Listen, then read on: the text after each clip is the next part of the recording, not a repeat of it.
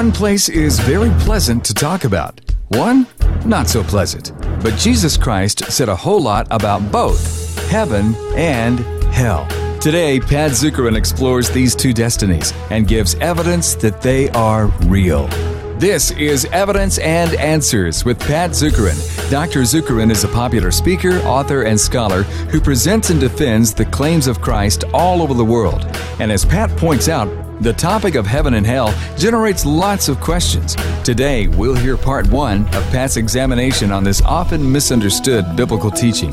And by the way, you can check out resources on hundreds of topics at evidenceandanswers.org. Everything from atheism to Zen Buddhism is available for download. Read Pat's articles, books, and past radio shows that will equip you in the crucial challenges of your spiritual journey. That's evidenceandanswers.org. Now here's Pat Zukeran on heaven and hell. There's a lot of interest. What happens after death? What happens after the physical body dies? What happens? There's a ton of interest all over the world. Anywhere I travel in the world and speak, this is one of the most requested topics that I'm asked to speak on. And one of the best pictures or illustrations of heaven and hell I found here on the far side. Welcome to heaven. Here's your harp. There's an angel giving them a harp. Welcome to hell. Here's your accordion. And you're an accordion. Anyway, thought that was funny. There's much interest in what happens regarding what happens when we cross the threshold into eternity. In fact, just a few years ago, about Christmas time, Barbara Walters of ABC News did a special on heaven. And she stated, as this special opened, she said, "This is one of the most important pieces I have ever done. I hope it will be inspirational and to some degree educational."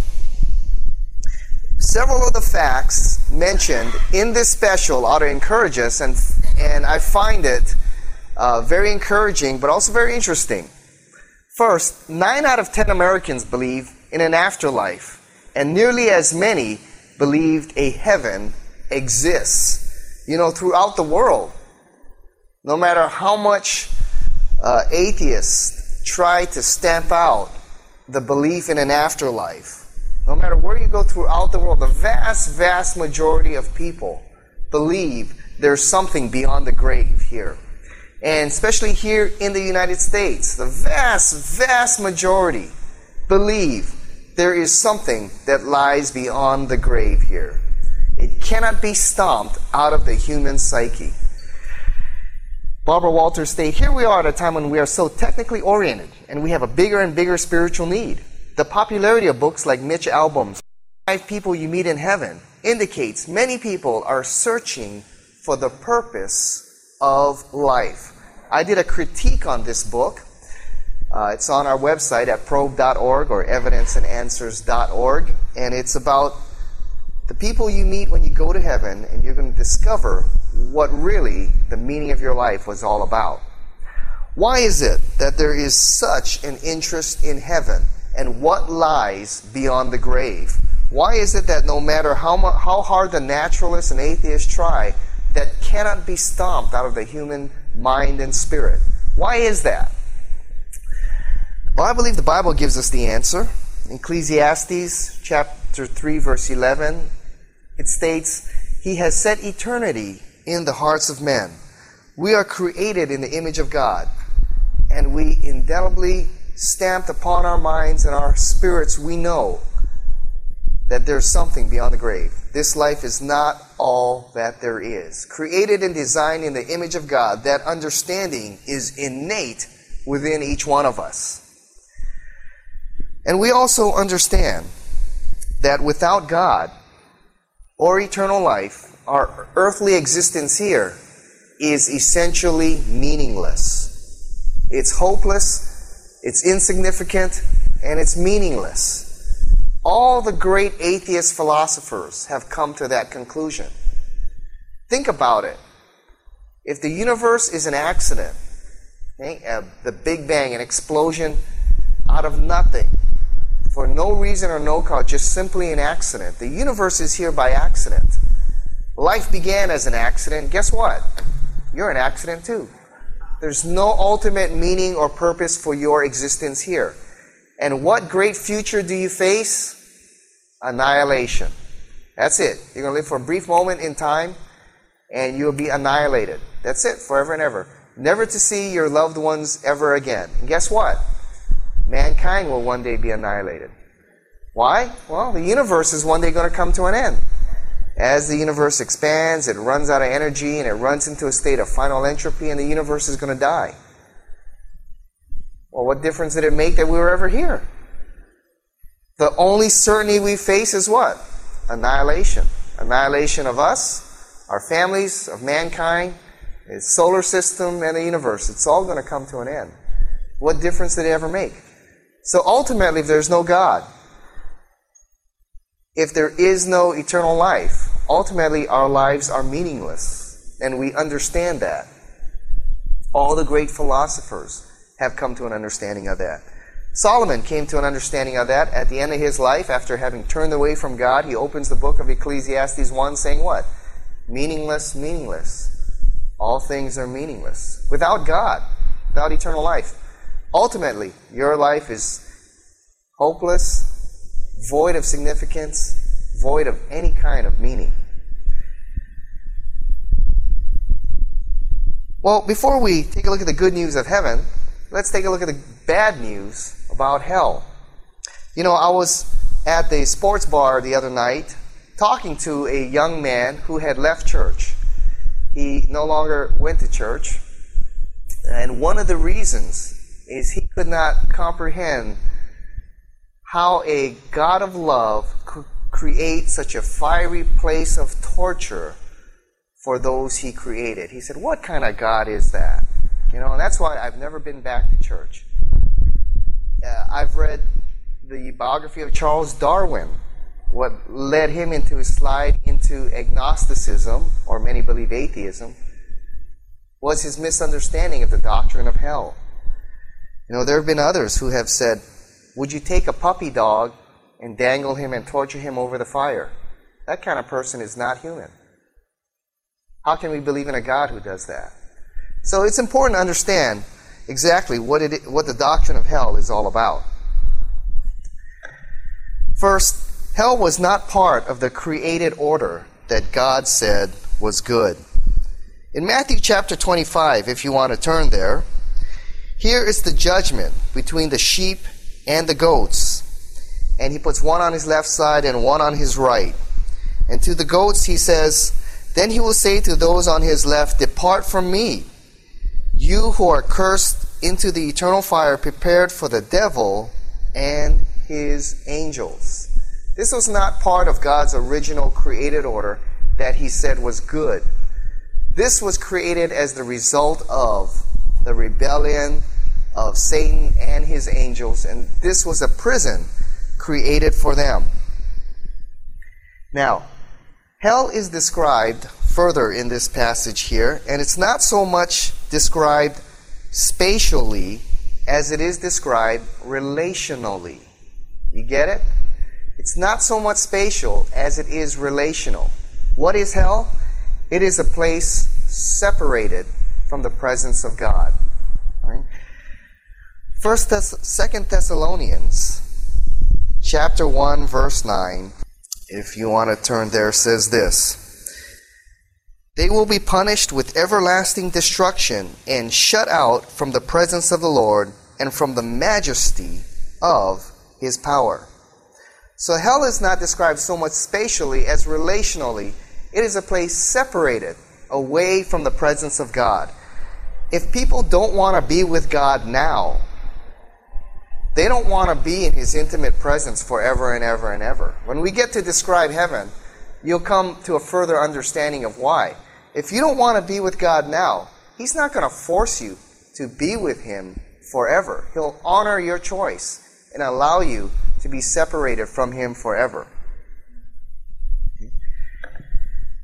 Hell is separation from the love of God and anything of real value, away from the type of life you are always meant to live.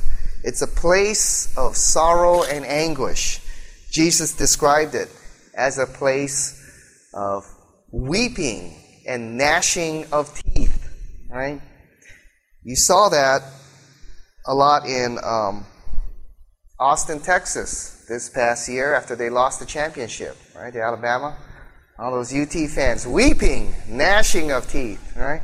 Weeping represents the great sorrow that's faced as a result of having lost all that life was ever meant to be, being separated from it forever. The gnashing of teeth represents the incredible pain one feels being separated from God, from love, from all that eternal life was ever meant to be is now lost forever. You are separated from God. And essentially, that is the definition of hell. You're simply separated from the presence of God, quarantined from the presence of God. There is mental anguish as well as physical anguish, since there is the resurrection of the body at the end of the age. The pain will not only be mental, but physical as well. You know, the worst kind of jail sentence anyone can ever receive is what? Solitary confinement. Why is that? You're there all alone with your thoughts. No one there to comfort you. No one there whom you can share your deepest hurts with and who can minister to you in your time of great need. There's nobody there. It's you and your thoughts all alone, reflecting on the things that you have done. That's why so many guys just go crazy in solitary confinement. It's the worst kind of punishment to have. And that's a picture, a little bit, of what hell is all about. Isolated, away from the presence of God, from love, from His glory, from the majesty of His power, everything that eternal life was ever meant to be. Now, hell is described as a place of torment, not torture. There's a difference there. Okay? It's a place of torment. It's not a place where God tortures people. It's a place of torment, a place of great pain, sorrow, and anguish. Let me tell you the difference between torment and torture. Torment comes from within. Torture is inflicted from the outside. And throughout the New Testament, Jesus describes hell as a place of torment, not a place of torture. It's not a place where God inflicts pain and tortures people. The pain described in hell comes from within. Hey, when I say something like, I'm burning up inside, does it mean literally I'm on fire, I'm being tortured? No, I'm in torment from within. The regret, the anguish, having lost all that is valuable and all that life was ever meant to be, causes great regret and sorrow and torment within the person. That's where the suffering and the pain comes from. God is not sitting there torturing people. The torment that has come is from the individual himself and the choice that he or she has made. If people don't want to be with God now, it'll be hell for them in heaven, where they're directly in the presence of God. His presence is completely inescapable there in heaven. They won't want to be with Him for all eternity. That would be hell for them. So He honors their choice and allows them to be separated from Him forever. Let me give you an example.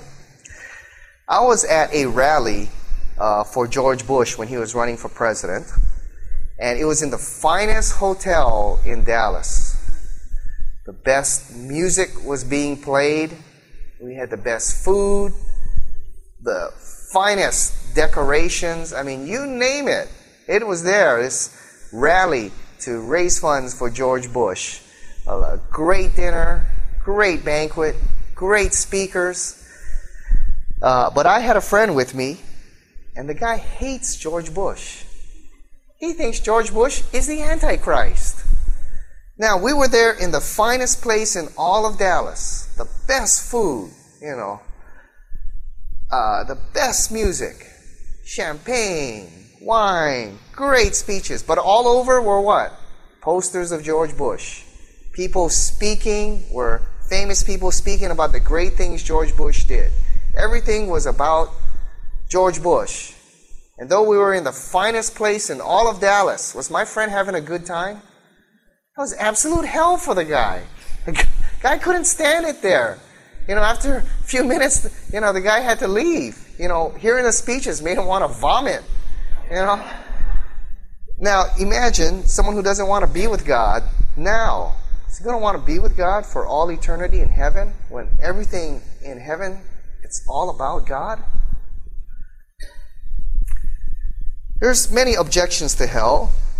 I'm just going to mention one today.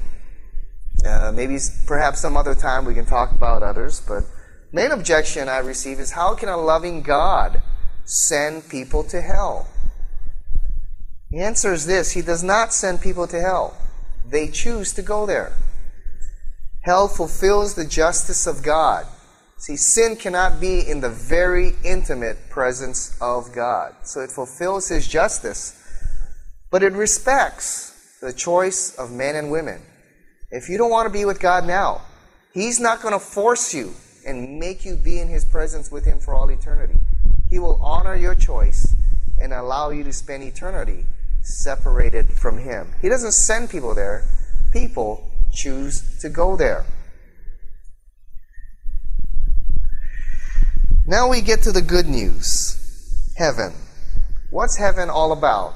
Well, we could spend the whole afternoon on that, but we're just going to go through briefly just a few things about heaven that the Bible reveals. And basically, any description I'm going to give you or the biblical writers give you falls way, way short. I mean, the best they can do is give you analogies and metaphors. That's the best they can do to try to create the picture of what heaven is all about. Now, if hell is being shut out from the presence of God, heaven is being in the very direct, intimate presence of God. Here is where believers will see what they have longed for all their time here upon the earth. They're going to see the Lord face to face. The fancy term here is called the beatific vision. There we will stand before the very throne of God. And that is the centerpiece of heaven, is the throne of God. It's inescapable. You can't escape it. It is the centerpiece of heaven.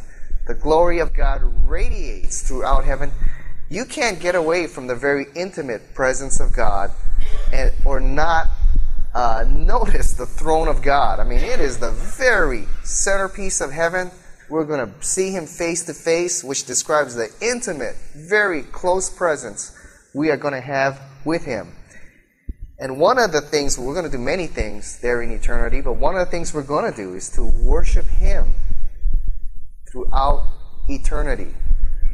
That's why, you see, if someone doesn't want to be with God now, you think they're going to want to be in a place like this for all eternity? Revelation chapter 4 says this: At once I was in the Spirit, and there before me was a throne in heaven, with someone sitting on it. And the one who sat there had the appearance of jasper and carnelian. A rainbow resembling an emerald encircled the throne. See, these are just analogies, metaphors. I mean, he's just trying to describe something so great here. Surrounding the throne were 24 other thrones, and seated on them were 24 elders, and they were dressed in white and had crowns of gold on their heads. And from the throne came flashes of lightning, rumblings, and peals of thunder. Before the throne 7 lamps were blazing. These are the 7 spirits of God. And also before the throne there was what looked like a sea of glass, clear as crystal. Must be a majestic sight, the throne of God. I remember my uncle coming from Japan, and in Japan they don't have the kind of beaches that we have here. And I remember taking him to Hanama Bay, and we were just kids. We were 7, 8 years old.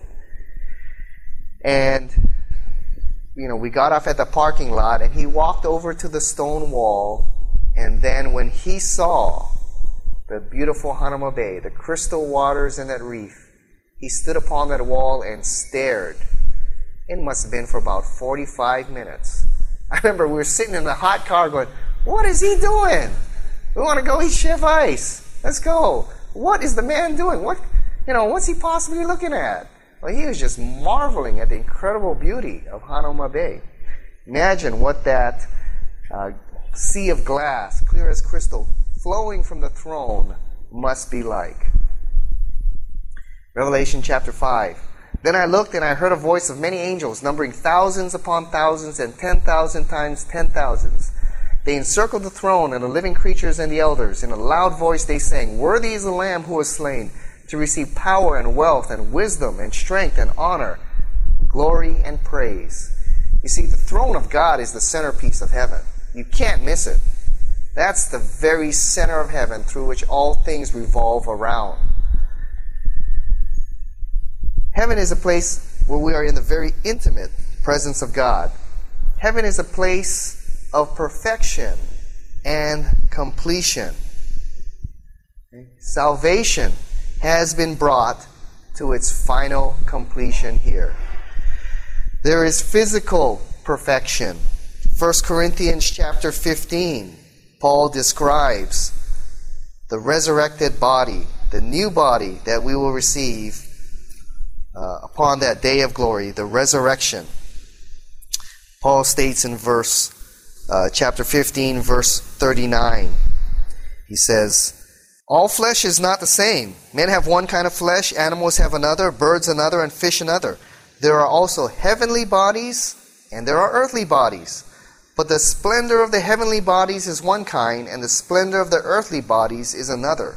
The sun has one kind of splendor, the moon another, and the stars another, and stars differ from star in splendor. So it will be with the resurrection of the dead. The body that is sown perishable, it is raised imperishable. It is sown in dishonor, it is raised in glory. It is sown in weakness, it is raised in power. It is sown a natural body, it is raised a spiritual body." There is physical perfection there in our glorified body. There's perfection, completion of our knowledge. 1 Corinthians 13 says, "Now we see through a mirror dimly, then we shall see face to face." There is moral perfection. The sin nature is gone. Therefore, in heaven we can have perfect fellowship with one another. And the curse is no more. Our sin nature is gone, but also the curse of sin that has taken its toll upon this earth. Its effects are no longer there. It is gone. It is done away with. Revelation 22 says, "No longer will there be any curse. The throne of God and of the Lamb will be in the city, and his servants will serve him. They will see his face, and his name will be on their foreheads. There will be no more night, for they will not need the light of a lamp or the light of the sun. For the Lord God will give them light, and they will reign forever and ever." The curse of sin will be no more. You will not have to struggle with your sin nature. The curse of sin that has taken its toll upon the created order here, its effects are gone. It is no more. But you have come, Hebrews chapter 12, "But you have come to Mount Zion, to the heavenly Jerusalem, the city of the living God. You have come to thousands upon thousands of angels in joyful assembly, to the church of the firstborn, whose names are written in heaven. You have come to God, the judge of all men, to the spirits of righteous men made perfect." You see, we enjoy fellowship with one another here, right? But you know what? If we hung around each other long enough, pretty soon we drive each other nuts, all right? Well, if heaven were filled with sinful people like us for all eternity, that would not be much of a heaven, would it? But you see, it's a different kind of fellowship. Why? Well, the sin nature is gone. Now you are morally perfect. Your wisdom has been made complete. The curse of sin is gone. That's why heaven can be a place of perfection, of perfect worship, of perfect fellowship. No more striving against one another. No more miscommunication. No more envy. No more contending with jealousy. That's all done away with. The sin nature is gone. The curse of sin is gone. We're in the very presence of the Lord. That's why people whose sin nature has not been dealt with upon the cross, who have not received Christ as their Lord and Savior, cannot be a part of that fellowship. In fact, they won't be able to stand that kind of fellowship. Well, we are just out of time on Evidence and Answers with Pat Zukeran, but we'll pick it up there next time on the topic of heaven and hell. We want to invite you to go to our website, evidenceandanswers.org. Everything from atheism to Zen Buddhism is available for download at evidenceandanswers.org. You can get past shows, hear much more on the topic of heaven and hell, and check out Pat's latest books, articles, and a whole lot more. We also really appreciate it when you help us financially at evidenceandanswers.org. Your gifts help keep us on the air.